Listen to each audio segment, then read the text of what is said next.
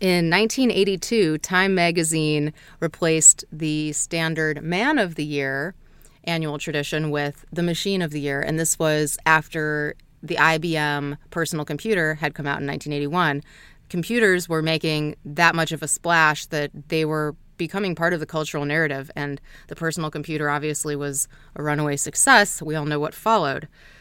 Interestingly, a senior writer on the Time staff who had contributed to this article said, computers were once regarded as distant, ominous abstractions like Big Brother. In 1982, they truly became personalized, brought down to scale so that people could hold, prod, and play with them. So that was over 30 years ago, going on 40 years ago. And when we think about holding, prodding, and playing with our devices, I mean, the fact that you could program your Android or tell Alexa what to do, and there's touch, type, and swipe, and now we're going to voice. They had no idea what was coming. And this is why people love these devices, because they can personalize them.